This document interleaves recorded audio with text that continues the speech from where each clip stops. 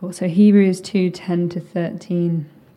In bringing many sons to glory, it was fitting that God, for whom and through whom everything exists, should make the author of their salvation perfect through suffering. Both the one who makes men holy and those who are made holy are of the same family. So Jesus is not ashamed to call them brothers. He says, I will declare your name to my brothers. In the presence of the congregation, I will sing your praises. And again, I will put my trust in him. And again he says, here am I, and the children of God has given me. And then we have Romans 12:10 to 16. Be devoted to one another in brotherly love. Honor one another above yourselves. Never be lacking in zeal, but keep your spiritual fervor, serving the Lord. Be joyful in hope, patient in affliction, faithful in prayer. Share with God's people who are in need. Practice hospitality. Bless those who persecute you. Bless and do not curse. Rejoice with those who rejoice. Mourn with those who mourn. Live in harmony with one another. Do not be proud, but be willing to associate with people of low position. Do not be conceited. Well, we, as humans, are not made to be alone. And yet we are. 2.4 million adults in the UK of all ages, not just people who are older, suffer from chronic loneliness, as 1 in 4 people. Loneliness is linked with psychological problems like alcohol and drug abuse, eating disorders, and depression. One expert has written, loneliness significantly increases risk for premature mortality, which is basically another way of saying you die quicker. Loneliness is associated with a 50% increase in mortality from any cause. So if you have a problem and you're lonely, it exacerbates that cause. It makes it comparable to smoking like 15 cigarettes a day. And it's more dangerous than obesity. There's something about being around other humans that changes us, and consequences when it's absent. I mean, suicide is the number one cause of death for men aged 20 to 34. The number one cause. Surely loneliness is working in there. We're not made to be alone any more than we are made to be dangerously overweight or smoking nearly a pack a day. So these are stats across the UK, and I wonder, is it better for those who are in the church? Sadly, the stats are probably pretty close. Then we religious people get to add another level of kind of like judgment on top.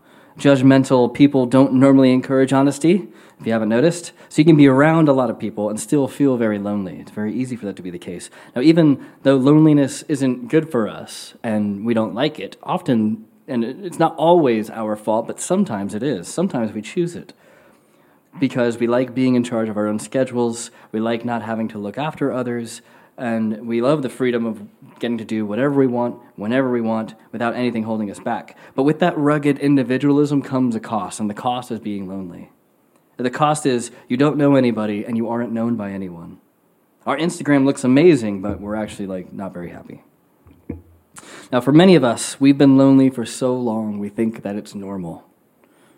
We think it's standard. It's someone who has only eaten McDonald's their entire life, day in, day out, every single meal, and they're fine with it. I mean, I would feel sad for that person. It's not only unhealthy, but they're missing out on so much better food.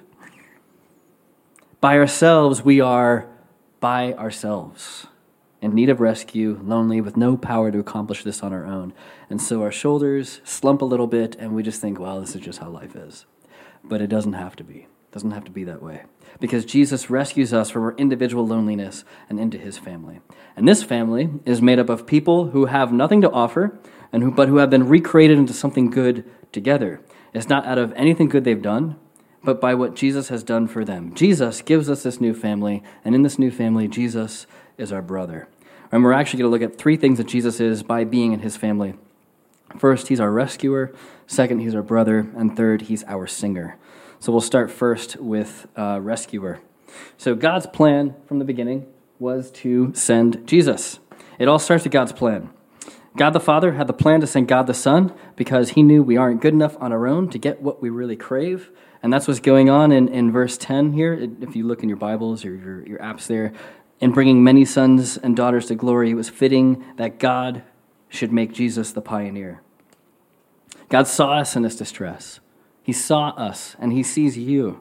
Maybe nobody else knows, but you're never alone. God knows, and he's done something already about it. He's already done something about it. It says Jesus was the pioneer there in verse 10. This isn't just kind of like the American version of the pioneer on the West, making log cabins and stuff. He was the one that went first. That's what that means. The originator, the founder. Jesus willingly took the step while we were all kind of slowly backing up. And he's the founder of our salvation. Now, salvation is a very churchy word, and maybe you get what it means, but really like a base level of what it means is rescue. Jesus is the founder, the pioneer of our rescue. So God's plan is for all humans to experience wholeness, newness, hope, joy, all the good stuff that we crave and all the good stuff that we search after. And originally we had that, but we made a mess of things because that's what we do as humans. We have a term for it. Like, I'm only human. That basically means, therefore, I will mess things up. That's what we do. That's not surprising. But God's salvation, God's rescue is how we get liberated from our brokenness, rescued to wholeness. So what exactly is Jesus the pioneer of? What is he the founder of? What does this plan of rescue look like? Well, it says, both the one who makes people holy and those who are made holy are of the same family. So the plan was to make people holy. Now, what's the offer? Holiness? I don't remember really asking for that. I don't think like a lack of holiness is what keeps me up at night. I don't think that I really pine after holiness. I've never been super anxious about my own holiness. I think maybe that's because we don't really use that word anymore. Maybe we misunderstand it. The way we use the word holy is kind of in a judgmental way. Holier than thou. Or that person's really holy means he's thinks he's better than everybody else. But holiness is the gift of goodness. Not just the gift of acting good, but the gift of actually being good in itself. At the summer solstice, I went here, if you can see it, to Mamtor. Went to the top to view the sunset on the longest day of the year with a couple friends, and what we saw was a kind of holiness. It was a good thing in itself.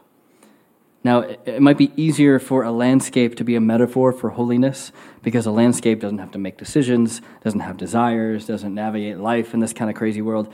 But what does this kind of holiness, something being good in itself, mean applied to a person? What means your inward being, your heart, as the Bible uses it, the sum of all you are is good. That there is nothing bad. In fact, you are separated from everything that is bad. So I think actually this quest for goodness is something that we really do care about because we are kept up at night wondering if we're good enough. We are kept up at night wondering if we're enough at all. If you are enough, why don't you feel satisfied all the time? Why are you not confident in yourself? How many charities prey upon that dis-ease of, you're not good enough, but if you give to us, maybe it'll be a little bit better. Hopefully we won't prey on that. Now, we like to be seen as good. Of course, it's very different than actually being good. Some might see that as a shortcut to actually being good. I drive a certain kind of car, or I don't even drive a car, or I shop at this store, I buy this thing, I don't buy this thing, or I eat this food, I don't eat this food. When you think about it, our culture is obsessed with holiness. We are obsessed with being right and being seen as right. We don't call it holiness, but it's the same idea. So God knows that we will never actually do enough good things to truly be good. We can do good things, but our actions will never have the power that we need to make us good. Our good acts aren't good enough to make us good, if you follow that. So Jesus, God himself, became the pioneer and rescued us. He became like us to take on our lack of goodness and through his own actions give us his goodness. Now, Jesus had to die because he wanted to put our brokenness to death. He wanted to destroy it completely. And Jesus didn't stay dead because he's God and he's more powerful than death. But his resurrection wasn't just like him flaunting it and showing off or something like that. It was a new life that he wants to share with us and give to us. And this new life means a goodness deeper than we've ever known and can attain ourselves. So Jesus is the rescuer, and the one reason why we make a big deal about the cross is because on the cross something happened. Something really happened. It wasn't figurative. It wasn't just a nice idea. It was real. It was bloody. It was tangible. Jesus had to go through hell to give us heaven. And the Christian story of the gospel is not about removing tragedy or plugging our fingers in our ears to its reality. It's also not a promise to avoid suffering. It's how one gets through this world, especially when you're in suffering. So Christianity does not cure all loneliness. Being in a church does not cure all loneliness. Surprise, surprise. It doesn't claim to, but it offers us hope in its midst. So Jesus on the cross is the only thing that gives us hope when we feel the weight of the world, because he went first, and he took on the weight of the world himself. Only Jesus was able to do this. Now, the plan wasn't to make individuals holy, but to make a people holy. Holiness is something experienced in community, because even God himself exists in community, in the Trinity. Holiness is not individual, it's a communal thing.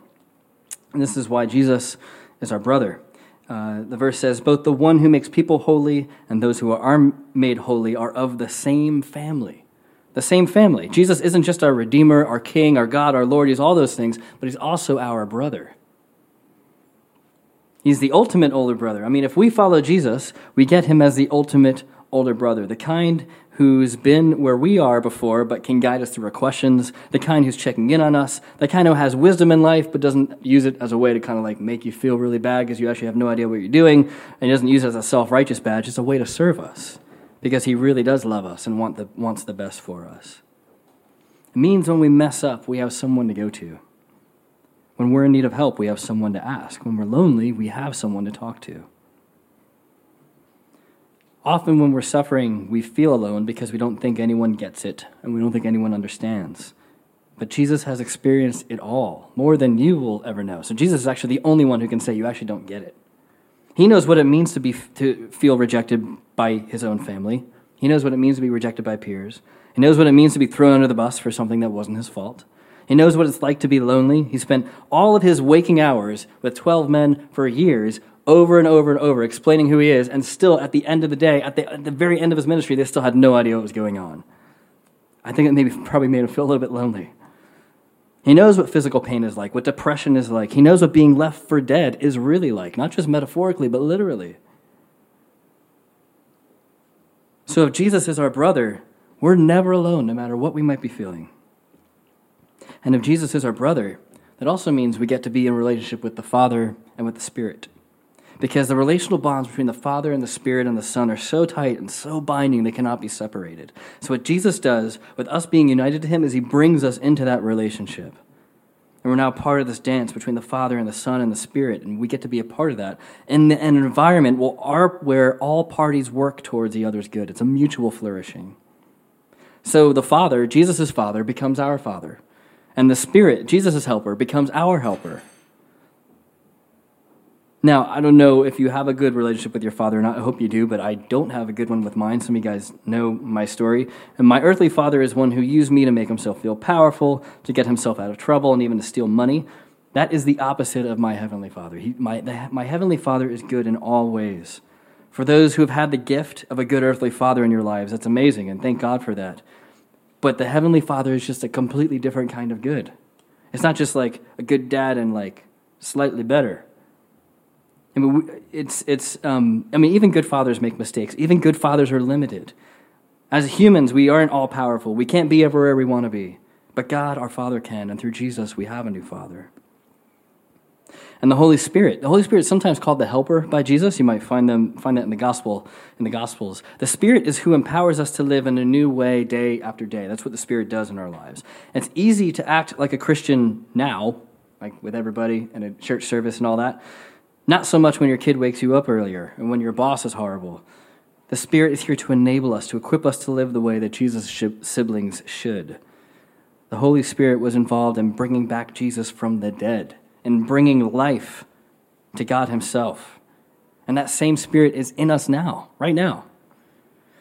Do we take advantage of that power? Or do we just try and rely on ourselves to be good? Through Jesus, we not only get a brother, we get a family, the Father, the Son, and the Spirit.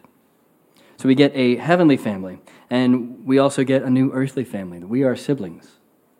So we get the God family, but we also get a new family here on earth with each other. Verse 11 says that all who follow Jesus are part of the same family. We are siblings, brothers and sisters here in this room. So not only do we get the spiritual realities of Jesus being with us, we get the more easily felt, tangible realities of each other being here together. We've each been plucked out of our own kind of separate lives, siloed off lives, and brought into a loving, nurturing family that is on the mission to love others together. Now, this is where I'm supposed to explain the idea of like a utopian Christian society that we all get to live in, that is the church. Except it doesn't really work that way, does it? Some of us have maybe experienced that in fleeting moments, some not so much. I mean, the idea of a church resembling the spiritual family that we're supposed to be can be ludicrous to some and even hurtful. Not many of us have experienced that kind of family. Infighting, politicking, using others for our own gain, not really being all in, though you say you are. And if you've come from not kind of the best family background, you're probably thinking, like, why create a family at all? Like, why? Let's just skip that whole family thing and do something else. Well, every earthly family has its own dysfunctions, some more than others, like mine. Generally, the root of dysfunction in a group is where the leaders are. In a family, that's the parent or the parents. Now, things can go wrong, but when something is dysfunctional, that means more like things are being led in a wrong way and are being perpetuated in a wrong way, and that the disconnects in relationship are ongoing and they aren't dealt with. That's the difference between a family that isn't perfect and a family that's dysfunctional. Now, the major difference between our earthly families and our spiritual families, of course, are the leaders. We have earthly parents, but our heavenly parents, the Father, the Spirit, and the Son, those is who lead our family. So that means when we have problems, we don't have to disrupt everything and everyone else. We don't first look to each other, we look to the Trinity. In a healthy earthly family, the kids aren't in charge, the parents are. And not in like a commanding, overwhelming, and domineering kind of way, but in a way that allows for freedom to fail even. So, we are a family. That's part of who we are. Jesus does not leave room for people who follow him and are not connected to a church. That's not what it means to follow Jesus. And also, you just aren't good enough to be on your own. We need the church probably more than any of us rugged individualists really believe. We really, truly need the church. Now, I'm an older brother. I have two younger brothers. When I was growing up, my brother, who was 2 years younger than me, always wanted to play games. He always wanted to hang out. He always wanted to do stuff together. And we did sometimes, but there were definitely sometimes, maybe more than not, where I wanted to do my own thing. I didn't want to hang out with my little brother. I wanted to hang out with my friends, do my own thing. He'd ask to play some board game or something and seek my attention. I just couldn't be bothered. I just wanted to, do things my own way, which is obviously not a good way to treat your own brother. Thankfully, that's not how Jesus acts. It's not like Jesus is kind of like, oh, these guys. Okay, well, it's like having a weird uncle or something. Just got to explain it to your friends before you meet him. But Jesus says he's not ashamed. Or Hebrews says he's not ashamed to call us brothers and sisters. He isn't sheepish. It's sorry, but yeah, their backgrounds, they're just kind of strange. I mean, sure, we all have family members we'd rather not claim, but he's not like that. He's not uncomfortable. He's not apologetic. And if you've ever gotten nervous around someone who's really, really, really ridiculously good-looking, whether you're with someone or not, you're just all of a sudden you're nervous because a person's really good-looking, why is that? Because you want to make some kind of good impression, and you don't match the standard of that ridiculously good-looking person, and so you present yourself better than what you are because you want to match their standard. Well, if that's true for someone who's good-looking, what about Jesus and us? I mean, this is a whole new level. Here's a scene. You're there chewing on a sausage roll with some kind of unknown stain on your shirt. You haven't showered today. You probably smell a little bit. And the hottest, most fit guy or girl comes into the room and wants to hang out with you. There's stuff all over your face as you're kind of agog. But Jesus is not ashamed to call us sister. Jesus is not ashamed to call us brother. We don't have to worry about kind of matching his standard. We won't. It just is impossible. He's actually excited that we're in his family. As we gather together, Christ is singing with us. His voice joins ours as we praise God together. And what does he sing? It says there in verse 12, he says, I will declare your name to my brothers and sisters. In the assembly I will sing your praises. Even Jesus points to the Father. Even Jesus sings God's praises.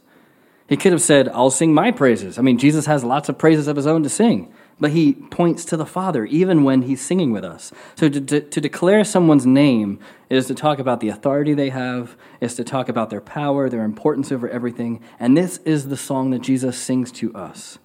God is over all. God is above all.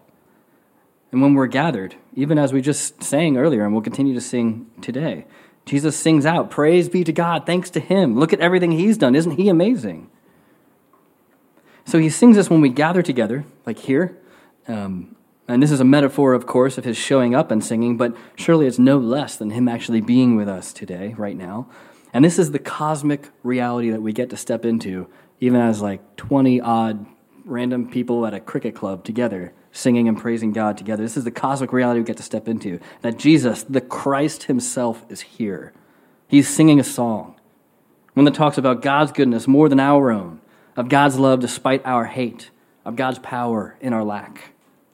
He is here now as we sing. His voice joins ours, and through what he's done, we create a new sound, a new song, one that calls every man, every woman, every child in this room and outside, in Chorlton and Manchester, to the ends of the earth. Because when we gather, this is holy, because we've been made holy together, and because he's here with us. So it's true when we gather together. It's also true when we scatter together. Now, if you're in the church and you are a family, we are never scattered alone. We might not physically be next to people, but we're always together in the things that we do. We're always with each other. So that's why I say scatter together instead of like scattered separately, because we're gathered together here, and then separately we go our ways, but together. And in our scattering, Christ is still singing. It's not like this is not true on all the other hours of the week. And our connections during the week, from very spiritual things like meeting up to pray together to things that don't feel really spiritual, like a quick text asking if someone's okay. Jesus is singing, and he's singing, declaring God's name. He's singing God's praises to us. And this is a really good thing, because most of our lives exist out of this little meeting time, exist out of our little missional community meetings during the week. And the implication of this means that all of life is sacred. All of life is sung into by Jesus. All of life is called to holiness, not just a meeting. And in the pinnacle of a toddler tantrum, or in the pub enjoying each other's company, watching TV, or going to work, we're in this together. And by we, I also mean the Trinity. You get to bring that to work with you.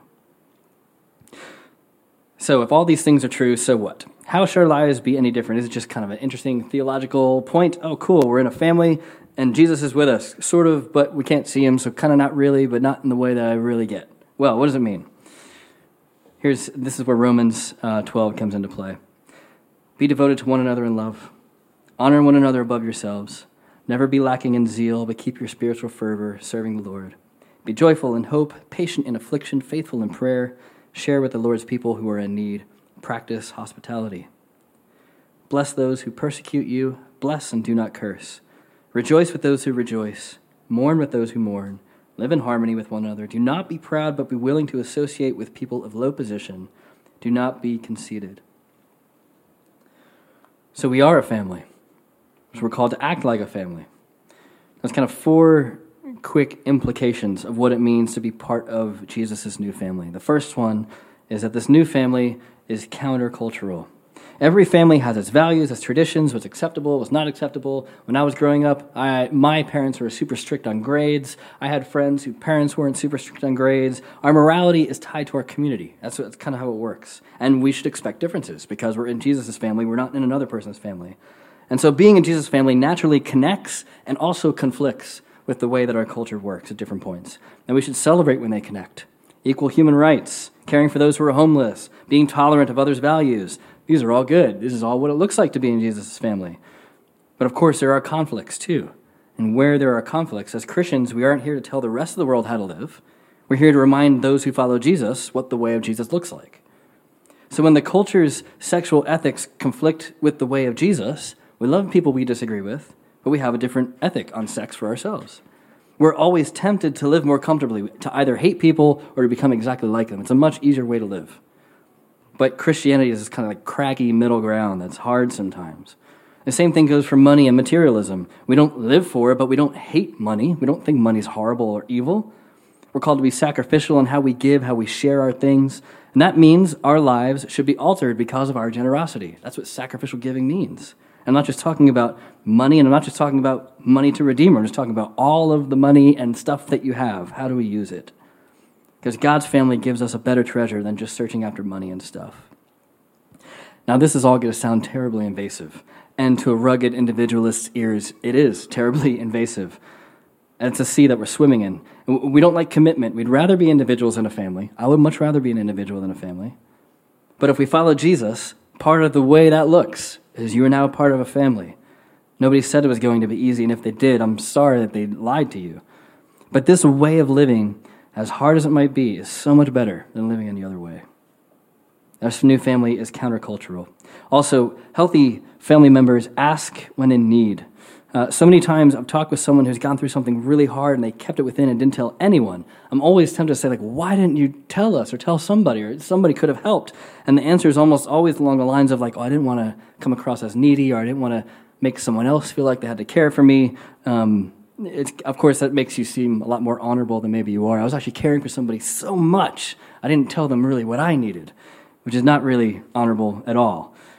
The truth is, we're all needy all the time. There's not a surprise to anybody. Like, no one is going to be surprised at how needy you are, because we are all needy. I don't know what kind of facade we think we're holding up there. We're shamed because we're not enough by ourselves. We were never meant to be, by the way. So we're shamed, and we're also prideful because we so desperately want to be enough by ourselves. And in that kind of shame and prideful, toxic mix, what do we get? Silence. Loneliness. Our prize is we get to be lonely. Yeah. It is with traversing the river of social indiscretion, of being seen as needy, that we get to the other side of being loved, accepted, supported. And the support we can give as the new family of God is more than just human beings loving each other, as great and as wonderful as that is. It's actually supernatural, because remember, God himself is in our midst and gives us the real rescue we need. And that's what salvation looks like in the day-to-day. That's what salvation is. So please ask when you're in need, and not just in the big things, in the small things, like a family would, because that's what we're supposed to be. So if we're going to be in need, we should give. If we're asked to give, whatever the thing might be, we should. If people ask, let's not leave like a deafening silence and be like, my thoughts and prayers are with you. When people ask for prayer, actually pray for them. Even as you're typing, I'm praying for you. How many people have done that? Oh, yeah, I'll pray for you, or I'm praying for you, and you don't actually do it because you forget or whatever. Let's actually pray for people who need it. All your time is God's, not just the time doing Redeemer stuff. Most often, really, this is just with being with people. You don't need an agenda, just need to be with people. So give when you're asked, but also give when you're not asked. Go out of your way to find out how people are, because not everybody's always going to be sharing their needs openly. So pray for people. You don't always have to tell them about it, although it is encouraging to know they're being prayed for. And maybe someone just needs a friend.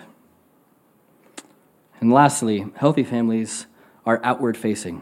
If you've lived in a family where the only people you interacted with, the only people you had time for, the only people you were tightly connected to was your flesh and blood family of all people, that would not only be slightly creepy, and the basis for probably really good horror films, it would be incestuous. It'd be not healthy. For too long, the Christian church has been merely concerned with people who call themselves Christians, or at least act the part, or only friends with other Christians, only care about other Christians, only have time for other Christians. That's not how Jesus lived. It's not how our brother lived. That's not how we're called to live. The temptation for a circled wagons mentality is that it's safe. But Jesus paid the price for hanging out with people he shouldn't have. The way that Luke writes his gospel, basically Jesus was put to death because of people he ate dinner with. That's who leads us. It's kind of rebel. That's how we ought to be. An inward family is an incestuous family. But we've been empowered for God's mission by the Holy Spirit. And if we're inward focused, we end up directing that energy towards each other, creating these little dramas and little spats between people, or being divisive when it comes to like theology or whatever. Yet the power given to us by the Holy Spirit is actually meant to propel ourselves outward as we gather and scatter together, calling those who belong to our human family to a new family in Christ. Now, all families have traditions, some good, some not so good, but one tradition that our new family has been given, that our new family gives us, is called communion, or the Lord's Supper, or the Eucharist. This is a tradition only for those who are in Jesus' family. And so what we're about to do is something that's only for Christians. This is a tradition that Christians from many, many centuries ago have participated in, and around the globe. Jesus started it the night before he was killed.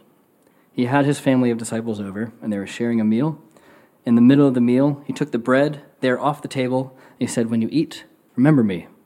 He took the glass of wine, and he said, "When you drink, remember me." And we, his new brothers and sisters, are instructed to continue to do this. And as we do this, Jesus sings over us. Jesus has brought us into this family, not out of anything we've done. At the price of his own death, he brought us in, and by his power, he keeps us in. We've come to Jesus' table with nothing in our hands. When we walk up, there will be nothing in your hands. And he gives us everything we need, and he sings in our doubts, in our rage, in our unbelief. He is singing. In our best attempts and our worst failings, when we're happy, when we're broken, especially when we're broken, he is singing. The bread and wine we're about to joyfully participate in was won through his tragedy, was won through his heartache, was by his being broken and given to us through his new life. And this singing Savior is our rescuer. He's our brother. Now, if you aren't in Jesus' family yet, this is a great time to take the opportunity to ponder that for yourself. We would love for you to take communion with us as a new family, experience Christ's song in your life. And as we do this, we sing songs together because we find Jesus' voice among our own. Not because we deserve it, not because we bring it here, but because Jesus has brought it himself. So let me pray and thank Jesus for this ahead of time. God, we thank you that we get to hear from you in your word. We thank you haven't left us as we are, separated from you, from others, lonely without anyone to go to. But through your grace and your grace alone, you allow us to not only participate in this meal, but participate in this new family. Lord, this meal symbolizes the family that we live in. We give you praise. We sing to you. And Jesus, in our lives, I pray we would listen for your song more readily than we do now. And when we hear it, we would give thanks to you. Lord, as you sing God's praises in our life, may we respond with the same. I pray in your name. Amen.